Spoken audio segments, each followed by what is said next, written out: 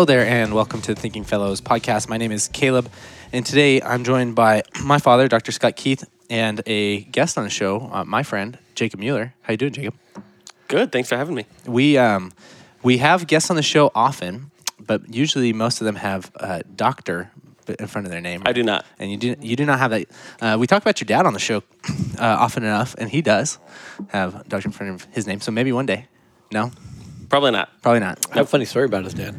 Well, at least one.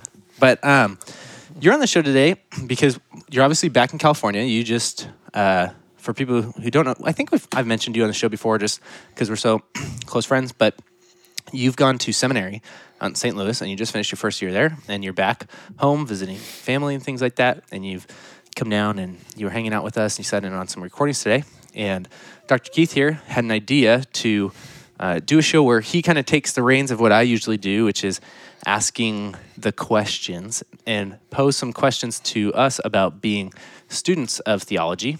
Both you and I did undergrad at Concordia University, Irvine with pretty much the same major. They had different names, but I mean, we were in the same classes for basically everything for the last couple of years there, theology at Concordia, Irvine. And now we're both in different MA programs with different goals. Well, that he's are both in the MDiv program. MDiv program, that's right. MA. Yeah. I should say master's program, right?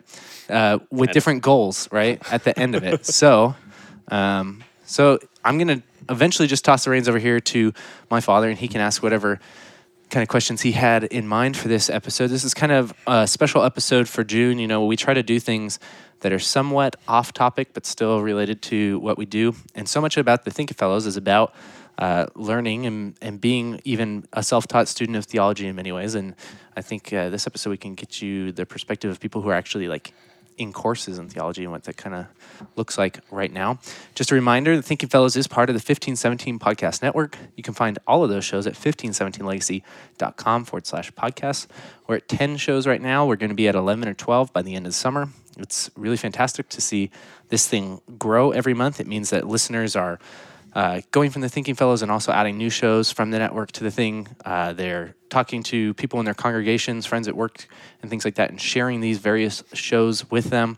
It's fantastic support, and it makes what we do here at 1517 worthwhile to see that we're having an impact on people and helping deliver the gospel in one way or another through these various topics to those people all over the country and in some circumstances all over the world.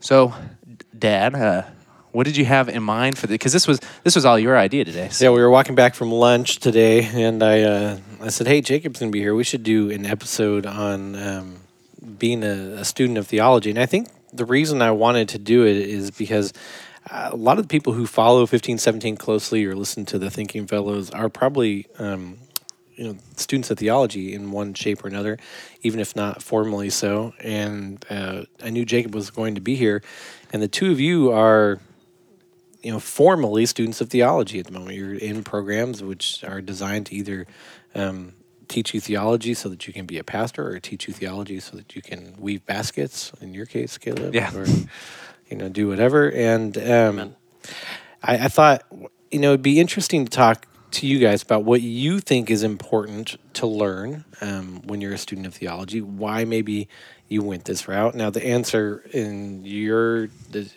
case for both of you might seem a little obvious to the listeners who know who you are, but I don't think so. I think I know you well enough, both of you, to know that I don't think either one of you went into theology because your fathers were in the field. In fact, I think knowing you guys from back when you were freshmen, you both sort of tried to avoid it in a way. Absolutely. To go another route, and sort of came into it. So I wanted to talk about that, why study theology maybe, and then just go from there. I have some ulterior motives at the end for some things I want to sort of, I guess, promote. If people do want to study theology, maybe what they should look into, what they should study, what things are important, what things are not as important. But other than that, I decided to ask you guys some questions. All right? Go for it. Caleb, you're in an MA program at the University of Nottingham. I don't think they, like my program in the UK, I don't think they really provide you a specialization other than that which you choose sort of to focus on. Your research is focusing on right now Heidelberg Disputations of Luther. I think eventually you had some thoughts to do some translating and to use that as the basis for maybe your thesis work, right? Yeah, that's some of it. Yeah. Yep. And Jacob, you're just finished your first year at Concordia Theological Seminary in St. Louis, which is one of the 2 LCMS seminaries. It's the one that's sort of in our hometown, right, in St. Louis. Yes. Your ultimate goal is to become a pastor in the LCMS, Yes. right? Okay. Caleb's ultimate goal remains a mystery, but that's fine. Mine is still a mystery myself, so I understand that. So why, I guess, let's start with either one of you can jump in. Why become a student of theology? I mentioned that while you were in your first years at Concordia, you both tried to avoid it, maybe say what you were doing as opposed to being a formal student of theology, and why you made the switch. You want to start, Jacob? I talk on the show all the time, so I'll give you the Absolutely. stage. So I came into Concordia University, Irvine as a freshman, not sure what I wanted to do professionally after college. So I went in and just decided to choose a major. I didn't want to go in undecided. So I decided to go in as a teacher and then see where that took me. And I quickly learned that while I respect teachers, that I was not that kind of person, and decided I want to go into some other kind of church work, that I wanted to deal more with people specifically in ministry. So I switched to DCE and then quickly learned, even quicker than with teaching, that I was not that hyper, and decided I still wanted to go into ministry, that I wanted to work relationally with other people, that I wanted to point people to Christ and really minister to people like some of the pastors in my life had, like I realized at that point, like my dad had with our family and with other parishioners as well.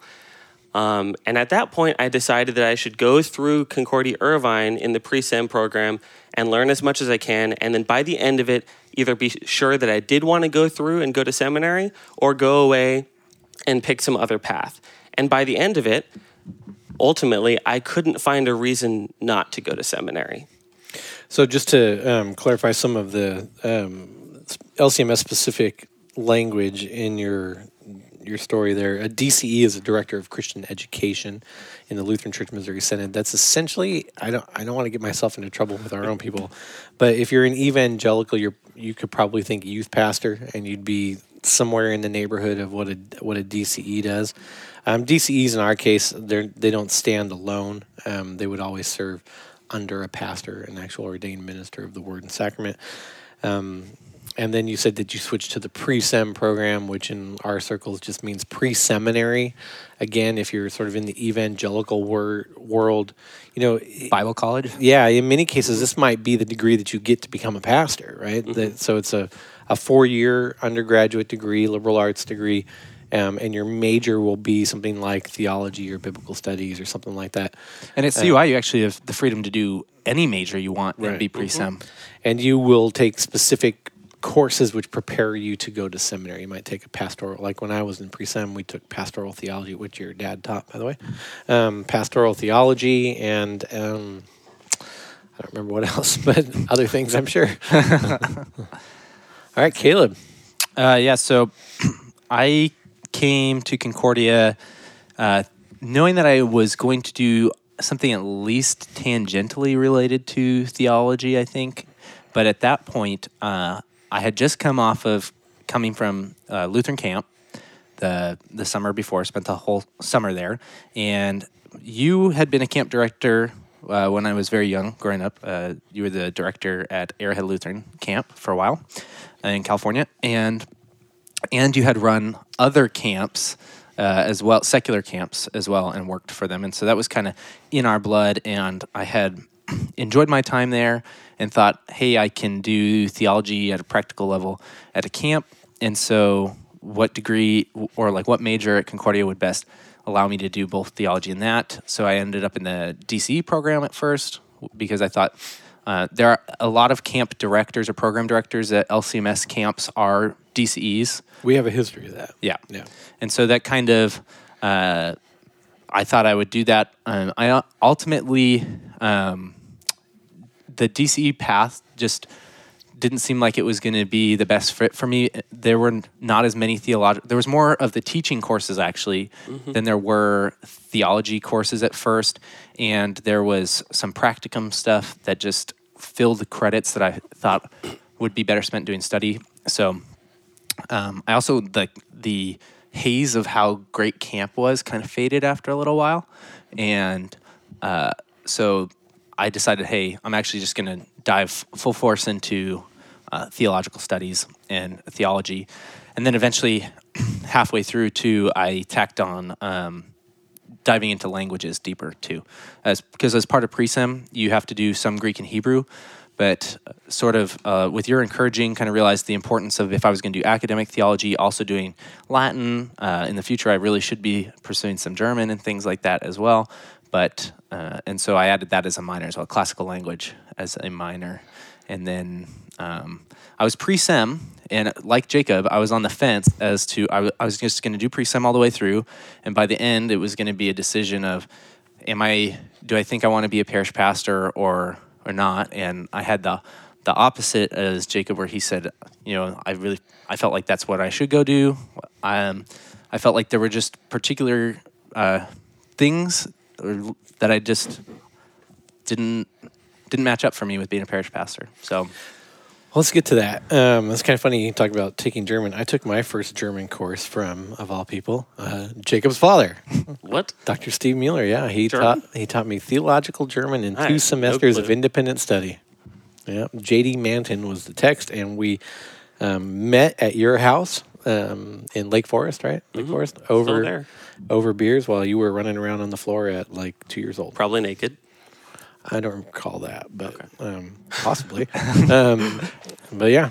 So, Jacob, you said that at the end of your undergrad studies in theology, that you were pre-sem. Caleb, you were pre-sem too, right? Yep. Yeah. That you couldn't find a reason not to go to seminary. Mm-hmm. Did you look for reasons not to go to seminary? Absolutely. So obviously, my dad's a pastor, and so growing up, I saw how he was involved with church and how he was involved at the university as a pastor there in that capacity.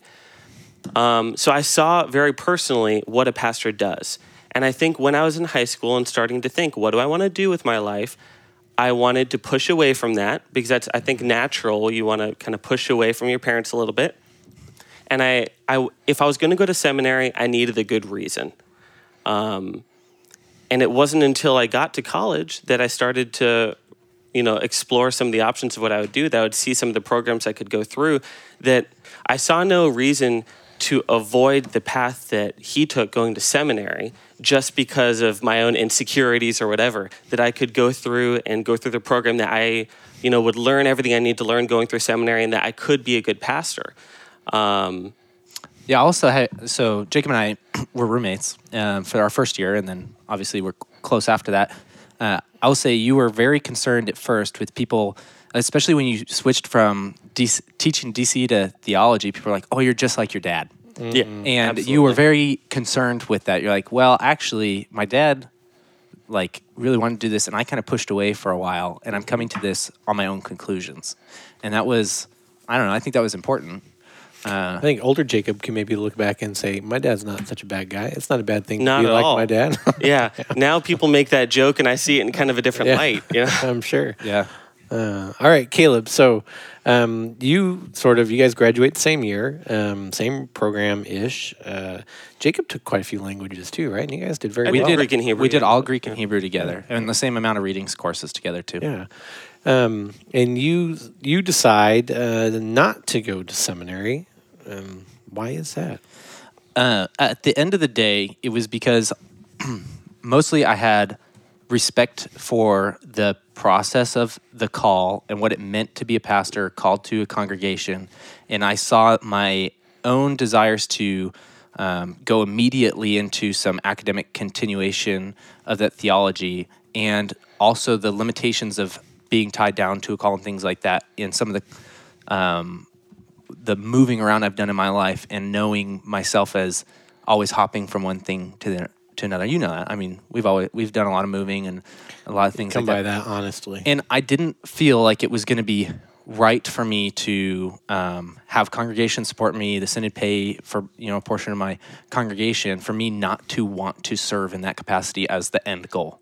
If my end goal was not to be a parish pastor, but to go do something else eventually, I thought it would be, I don't know, just not genuine to just go through that program because that's what was the next step. And I know there's lots of people who go to seminary and then end up doing continuing education and become a professor and things like that. But I haven't met a single person who was like, well, that was the initial plan. I was trying to avoid parish ministry. I've never met somebody who's like, I wanted to avoid parish ministry and still went to seminary. Yeah. That I didn't want to be that guy. Right. I have a respect for the process and for the office. That's great. So I'll start with Jacob again. We'll go to Caleb. If you could, you're both essentially a year into your master's programs.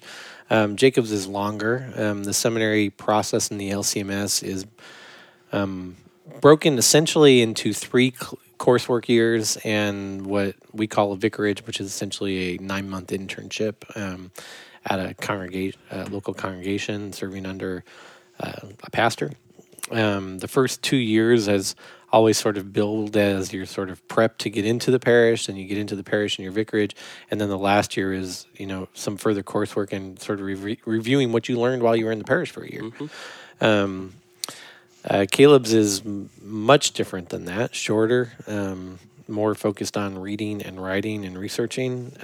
But Jacob, if you could describe this sort of first year of theological education at St. Louis Seminary, how would you describe it?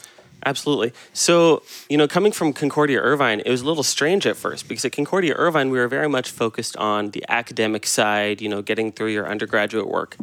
At Concordia Seminary, there's a little bit of a different focus. So we're all going through with the goal of becoming pastors. So everything has a practical light to it. So at first I was kind of surprised and thinking, well, this isn't as hard academically as it was at Concordia Irvine. It doesn't take as much reading per se or something else. Well, let me say that, and just knowing what you both did while you were at Concordia, neither one of you took the easy path at Concordia in your theology degrees. You guys took as many languages as you could. You took the readings courses in languages. You took the hard classes when available. Even I know at times in the point of having to chase down, say, an independent study class that would cover something. And so I'm not too surprised to hear that. I think there are probably many people who come straight from an undergrad at Concordia who get to the seminary who find it much more academically rigorous. But Irvine in itself is... it tends to hire academics, pastors who are academics, like in the full sense of the word. And so it's, especially in the Christ College in the theology program, which your dad is the dean of, it's very academically minded there. And so it makes it a joy to teach in that department when I'm able to. And I would say that I'm not too surprised at that. So anyway, go ahead. Yeah, and so we were taking courses such as Introduction to Practical Theology, and every time we had courses, even if it's something like Introduction to Systematics, everything had a practical light. So I had Dr. Bierman, and we would be talking about, whatever topic for the day. But always the focus would be, now, how do you use this in the parish?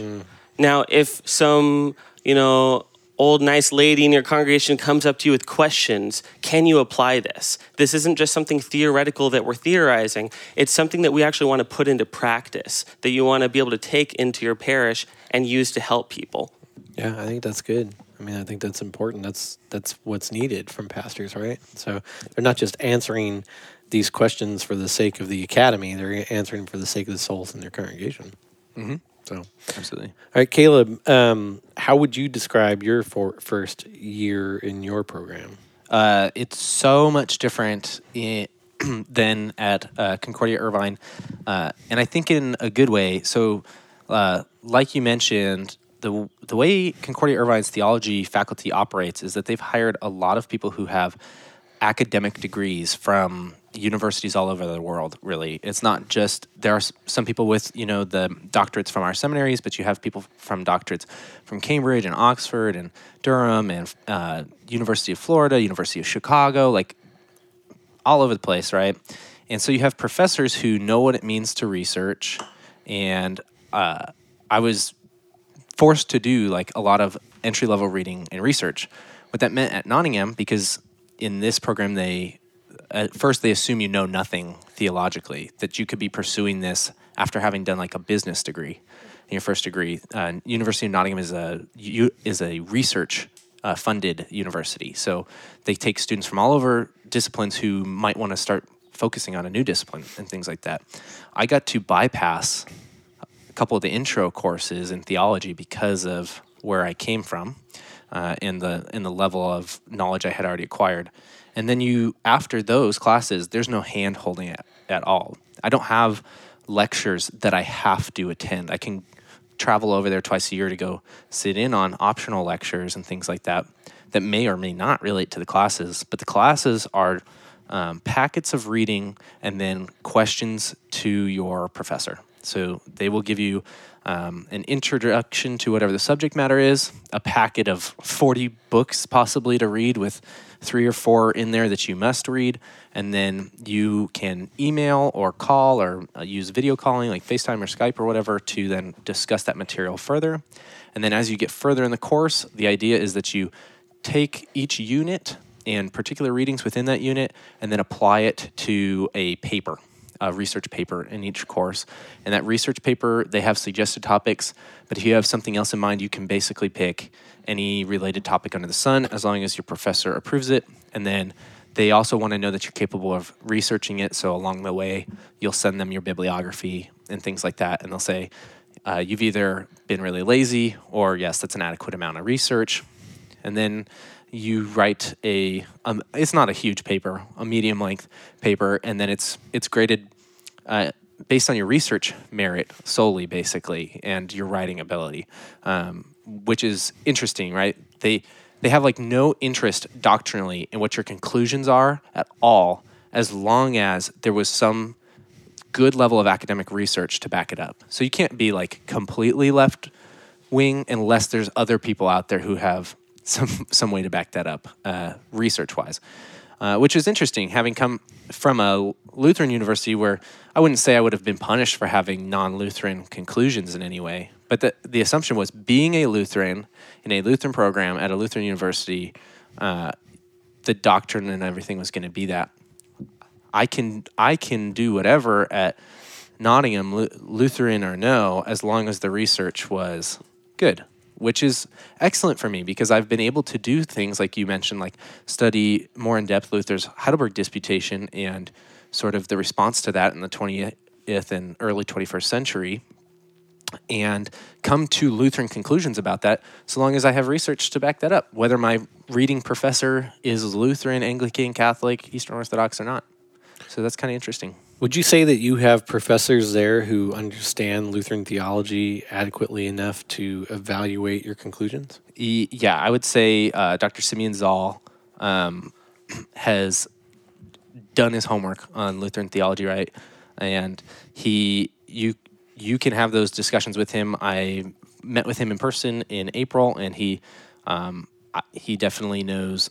He's read more Luther than me. He's written on. Yeah, he's been Dr. published. Simeon Zoll, I think he's a DPhil, Oxford University dissertation on Melanchthon's pneumatology or something like that. Yeah, I mean, so yes, that's been good. And then even my first professor, while he admitted he was not familiar with Lutheran presentation of, my first class was on Christology, so he wasn't familiar with the Lutheran presentation of Christology outside of some small parts of Luther, yet he was able to say, did you cite primary source texts or not?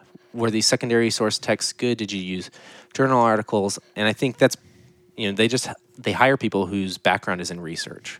And so basically they can say, are you BSing the research or not? And now he could say, this is great, and I think you did the research well, but he probably isn't able to say that's actually Lutheran or not authoritatively. Gotcha. Right. So at my school, Concordia Seminary, everyone's from similar backgrounds. How about at your school?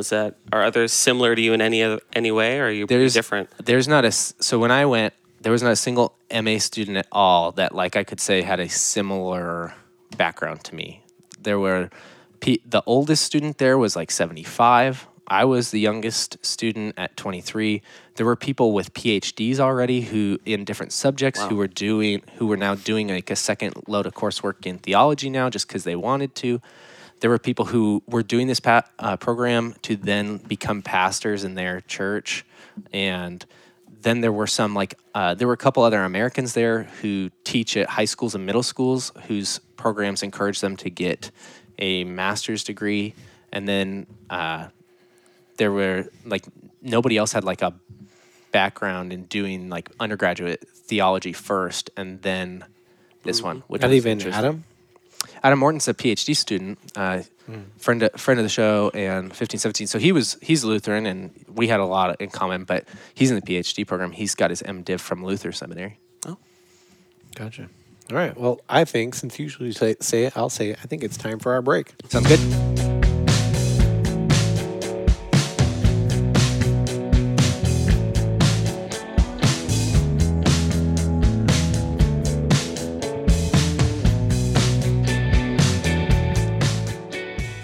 Hello there, and welcome to our break. Dr. Keith doesn't want to do the breaks, so I'm going to take my usual role back here and do our little ad segment for the day, which is going to be about the 1517 videocast. You can find that on iTunes in their 1517 videocasts, or you can type in 1517 podcasts, and you can see the logo there. It's basically the 1517 logo imposed with like a videocasts in a matching font there. It's one of the generic things we do at 1517 because it's not the Thinking Fellows, it's not Virgin in the Wasteland. It's just content produced at 1517, video content produced from all over our projects, and then now distributed in a convenient way for people to get. So you can subscribe to this via our YouTube channel, that's 1517 Legacy YouTube channel. You can subscribe via iTunes or the Apple Podcasting app. You can subscribe to any of the podcasting apps on Android that support videocasts. I don't have an Android device, so I'm not 100% sure what those are, but I know they exist. And then you can also just watch it on your computer on Facebook. It auto-posts to our page when I post those. So Dr. Keith was watching one of those videos today. He's like, why does it have the Christ Hold Fast logo on it? Well, Christ Hold Fast is one of our projects. He doesn't even remember when he recorded that. That's right. And it was him. He's like, what is that? I'm like, so we have multiple projects at 1517. You've heard us talking about Publishing House, Jagged Word Blog, Christ Hold Fast, now the podcast network and the various podcasts under that, the Speakers Bureau, all sorts of different things.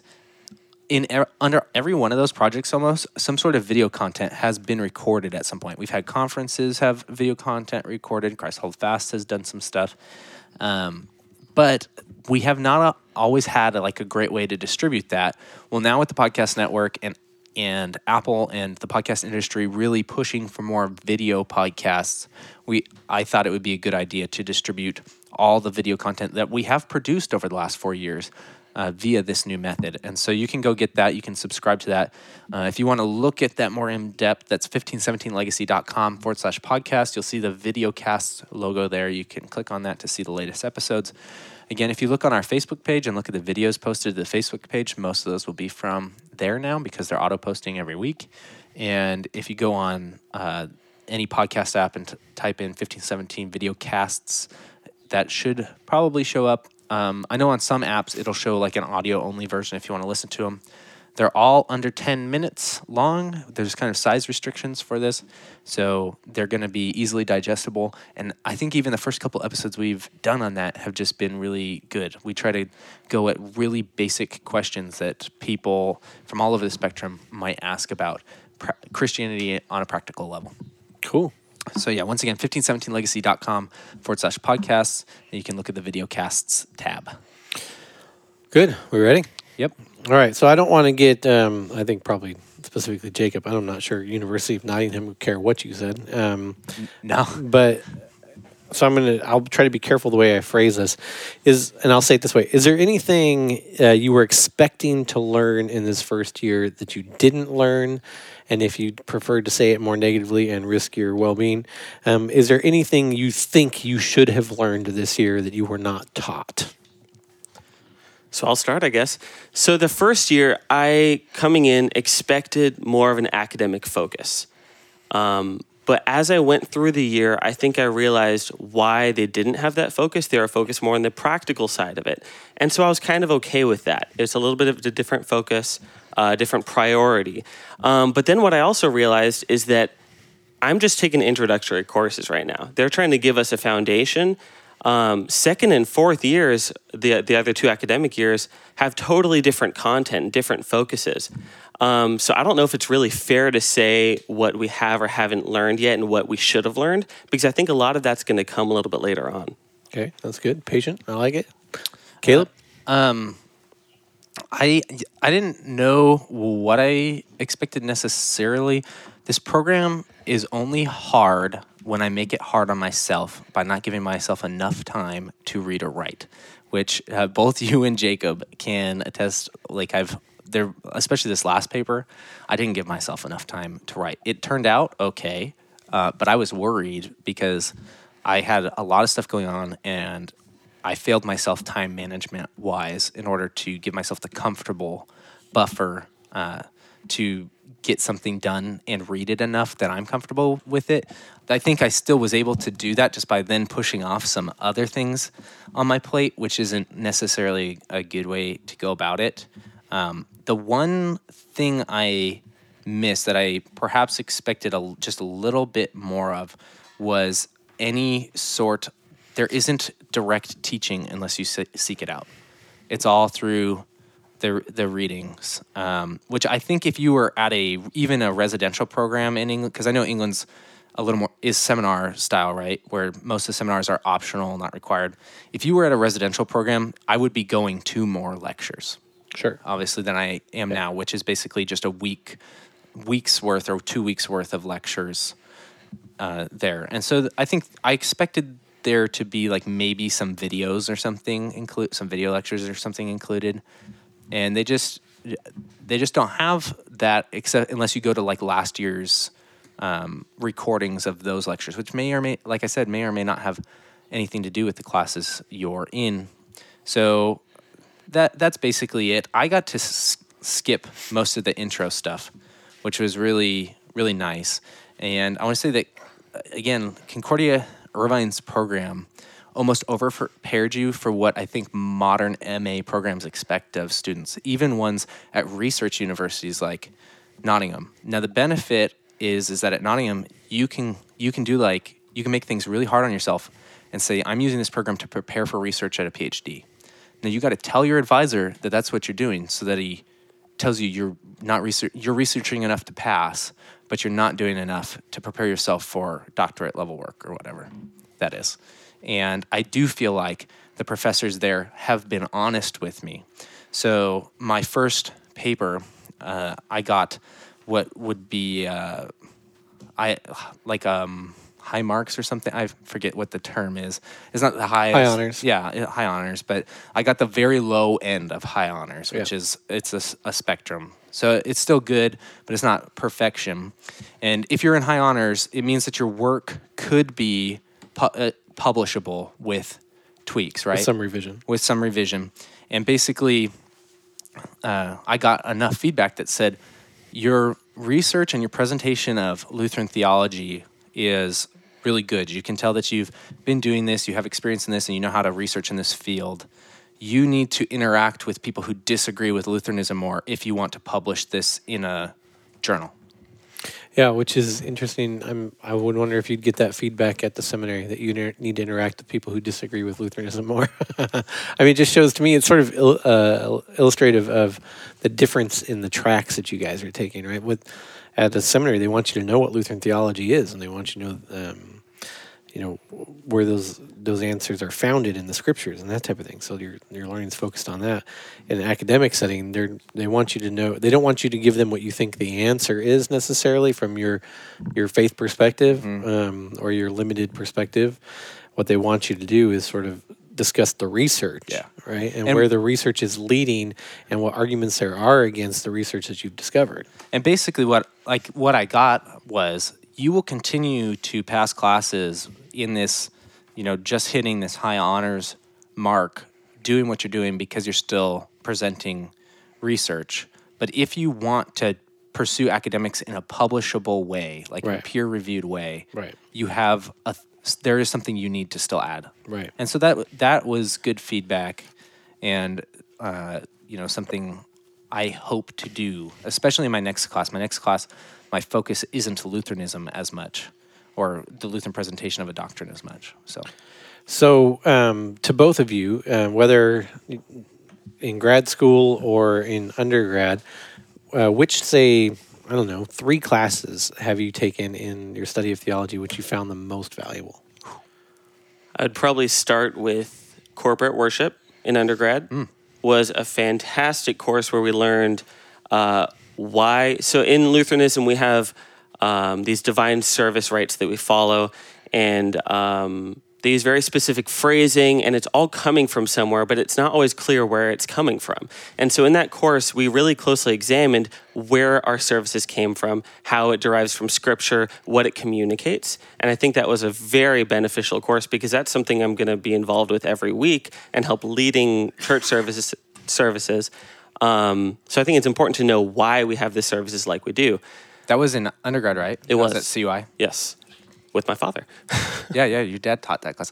I actually didn't have that class because that was one of the ones for, this is weird, but they have theological studies and theology. And theological studies had that as a one of 2 options. Right. And it was an elective if you took theology. I don't know how they break that up, but they should probably be one major. I don't know why. I forget the differences. Maybe Jacob can ask his dad. All right, Jacob, 2 more classes.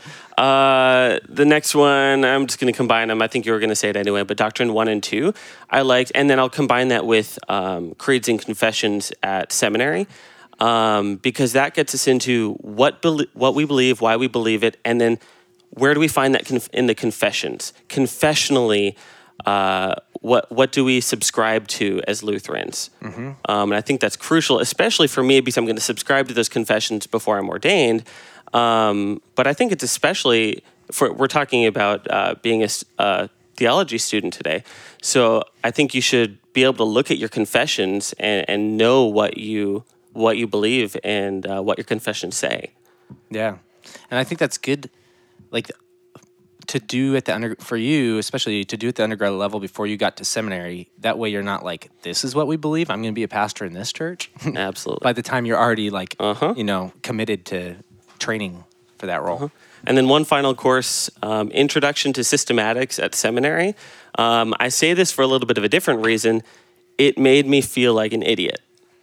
So I had a couple systematics courses at Concordia Irvine. I thought I knew it pretty well, and I did. But Dr. Bierman in that course made it very clear and made the effort to show us that we don't know everything going into this program and that we have a lot more to learn and that there's an important reason for that because we're going to be using this.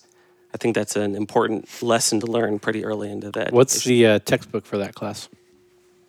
We didn't exactly have a textbook. We had a bunch of different books we had to purchase and then read the Bible sometimes and some other books. Cool. Yeah, depends. A lot of Ferdy. Really? Good. That's funny. Good. Which ones? Theology On being a for theologian. Okay. Or On in being theology for proclamation, yeah. Cool. Oh, that's interesting. We just did an episode on that, and you read my paper, but I have a section in a paper that argues that Ferdy is systematizing Luther's Heidelberg Disputation through that book. So, all right, Caleb. Okay, so I would say the first one was Greek 1 with Professor Dr. Mindorf. Greek 1 worked me over because I put it off. Jacob and I did it at the same time, and we could have both started earlier, but junior year, right? Yeah, junior. Whew, that was like, I put it off because I was terrified of languages. And Mindorf both worked me over and made it so I wasn't afraid to do it anymore, which was a fantastic ability to teach that class. Like he's really gifted at teaching that languages because I just wasn't terrified of it anymore. And so that really benefited me because as then I did Greek 2, Greek readings, Hebrew 1, Hebrew 2, and Latin. I was not scared of it anymore. I didn't feel stupid anymore. I finally felt like I understood the base of learning a language and then could apply that to the other areas. And that then also helped me approach other classes because it corrects you on teaching you how to relearn again.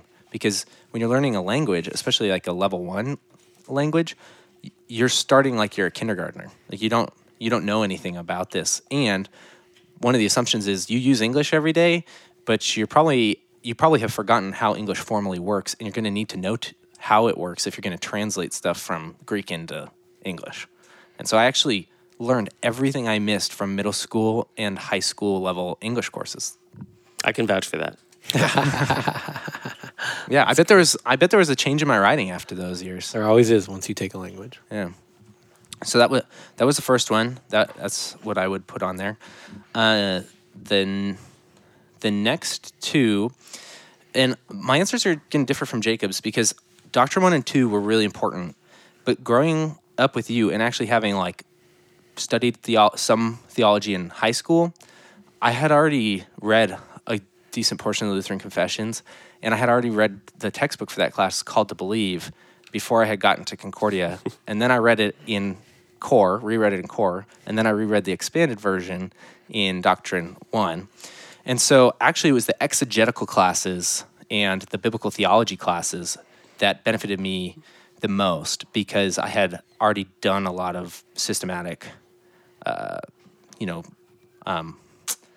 groundwork. Yeah, systematic groundwork before getting to Concordia. So my course on the Book of Daniel with is he doctor now? Professor Elliott at the time. I think he defended it. I think he defended his dissertation. Yeah, he did. Yeah. He was senior year. He was the new Hebrew professor. So good. At Concordia Irvine. He was an amazing Hebrew professor. And then Jacob and I took him for some Old Testament courses, and he was an amazing Old Testament professor, completely was able to articulate how the gospel appeared throughout the entirety of the Old Testament, course in and course out, which was so great to have. And we did the Book of Daniel with him, and that was absolutely fantastic because I got to see Old Testament prophecy fulfilled. We got to apply, those of us who knew some Hebrew, got to apply some of our Hebrew in that class, which was seeing how we could take the multiple disciplines that we were learning, which was systematic theology, so seeing terms and functions like the gospel and justification in the Old Testament, seeing Old Testament exegesis in prophecy, and applying our biblical languages to that class. So that is definitely up there. And an apocalyptic book as well. Yeah, that's right. Something that most people will kind of steer away from. There's a lot of different views. Yeah, so that was absolutely fantastic. The last one, I'm just going to do this because it was the most recent class, and it's my MA program, was this research methods class that I just got to do. And that's because it was absolutely free to me to determine what I did at all. There was almost, the curriculum for this course was, here's some stuff about, if you don't know how to research, this is how you use a library. I already had some of that, so that was good. And then this is how you pick a topic, and this is how you be wide enough, but not too wide, and narrow, but not too narrow, and now pick a subject and go. I still haven't received my grade for that class yet, so I have no idea. So it might be your least favorite class. Yeah, so I don't. So maybe I failed at that task. I have no idea yet, but it was nice because I had to take absolute freedom and pick something and roll with it. And I got to meet with Dr. Zoll while I was in England, and he got to say, I think that level of research is good. Got to tell him why I wanted to do that subject, and he helped guide the end of my research so that I could narrow in on a paper. And I'm sure that his feedback, because we talked extensively there, is going to be pretty comprehensive about, even if I get a fine grade, I'm sure there will be lots of improvements in the future because he knows that I am looking to possibly do doctoral work, and so he knows he's going to say, you got to get up to speed before you apply to things. And I think I'm just looking forward to that. Good. So I'm going to just recap a little bit and then sort of add a couple things. I get asked all the time. Right now, the only teaching that I do is in the MA program at Concordia, and that's usually one class a semester. I enjoy the heck out of that. I love teaching the undergraduate courses, but I kind of find my rhythm in the MA courses with the students who are now taking their study of theology seriously and looking to apply it, into their future endeavors in a serious way. But I get asked all the time, what's important to read or to study if you want to be a student of theology. And first of all, I wouldn't be the one that would necessarily think I have all the answers to that. There's a great article that was written by Dr. Montgomery in 1966, believe it or not. Whoa. That's a long time ago now, huh? Called The Theologian's Craft. And he calls it a discussion of theory formation and theory testing in theology.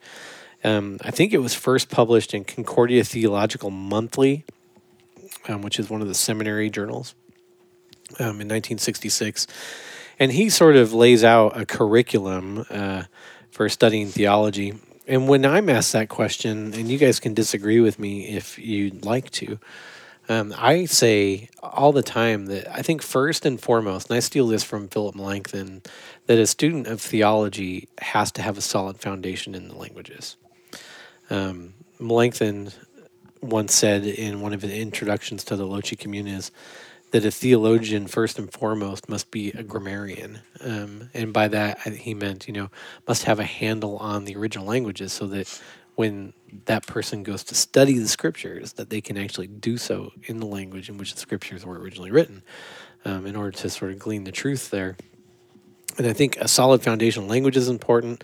I think a solid sense of history is important because theology, as it's has happened throughout history, right? As people have done theology, it's happened throughout history. You have the early church fathers, you have church fathers generally, you have Reformation writers, you have people in post-Reformation area, you have 20th century theologians. If you don't have a sense of what's going on in this time span in history, it's hard to know to what instances are these people writing and what's influencing them. And then I also always add in there, I think it's important for students of theology to have some handle of philosophy.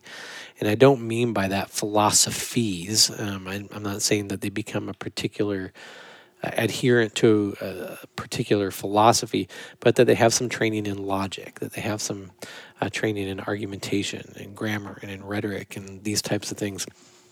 And then from there on, I think it's important to delineate whether or not in your study of theology and what its end is, what its telos is, what its goal is. Are you going to be a pastor? Are you going to be a teacher? Is this sort of an avocation rather than a vocation? And all these sort of can determine where to go from there. I think a student of theology needs to develop a good library, right? Because this is an art. This is one of the liberal arts, really. This is where you are taking in information, you're disseminating that information, you're reviewing it, and then you're making conclusions based on it. But to get that information, you need to have a good library. And I think to add something from Dr. Montgomery, I think theologians need to read broadly. Where most pastors, I think, get stuck is that they don't read broadly enough, that their reading is all in theology and it's all in their own tradition. So they're Lutheran pastors. All their reading of theology is Lutheran theology without, reading Calvin's Institutes, without reading any of the church fathers. They usually do some of that, any church fathers, without reading any 20th century theologians, with whom they might disagree, without reading modern theologians with whom they might disagree, or modern skeptics like Bart Ehrman or something like that. A theologian needs to read broadly, and I think we get stuck on that one, and I think it's important. Wanted to have you two on the show because while in my short time at Concordia, while you guys were there, you two and a few others that were in your class, it became pretty obvious that you were taking these endeavors seriously. So kind of wanted to get your perspectives. Any closing thoughts from either one of you? No, I think it's been fun to do it. Sometimes it feels like you're on an island while you're studying this. So it's nice to be able to talk about the program a little bit. Mm-hmm. So. I have one comment that if you're interested in becoming a student of theology, you're probably going to be asking some questions, and that many others have wrestled with any questions that you come up with. You're not going to be the first ones to come up with them. Yeah. So find those resources, find pastors, academics, friends, other texts that you can read, scripture primarily, and find those answers. Don't be an innovator. Don't be an innovator. Yeah. Last episode. I like it. Well, Jacob, you have represented Concordia Theological Seminary in St. Louis very well on this episode. Caleb, as have you, Nottingham University. If people have questions for you guys, they can email into the show, right? Yeah. Yep. contact button on the Thinking Fellows website if you have a question for me or Jacob or the show. I'll forward it to where it needs to go. If you're interested in pursuing theology, either at the undergrad level or going to seminary or doing some MA or whatever, you can ask any of us, and I think we'd all have suggestions at the Thinking Fellows for people. So, all right. Thank you for listening to this episode. We'll catch you next time. Bye-bye.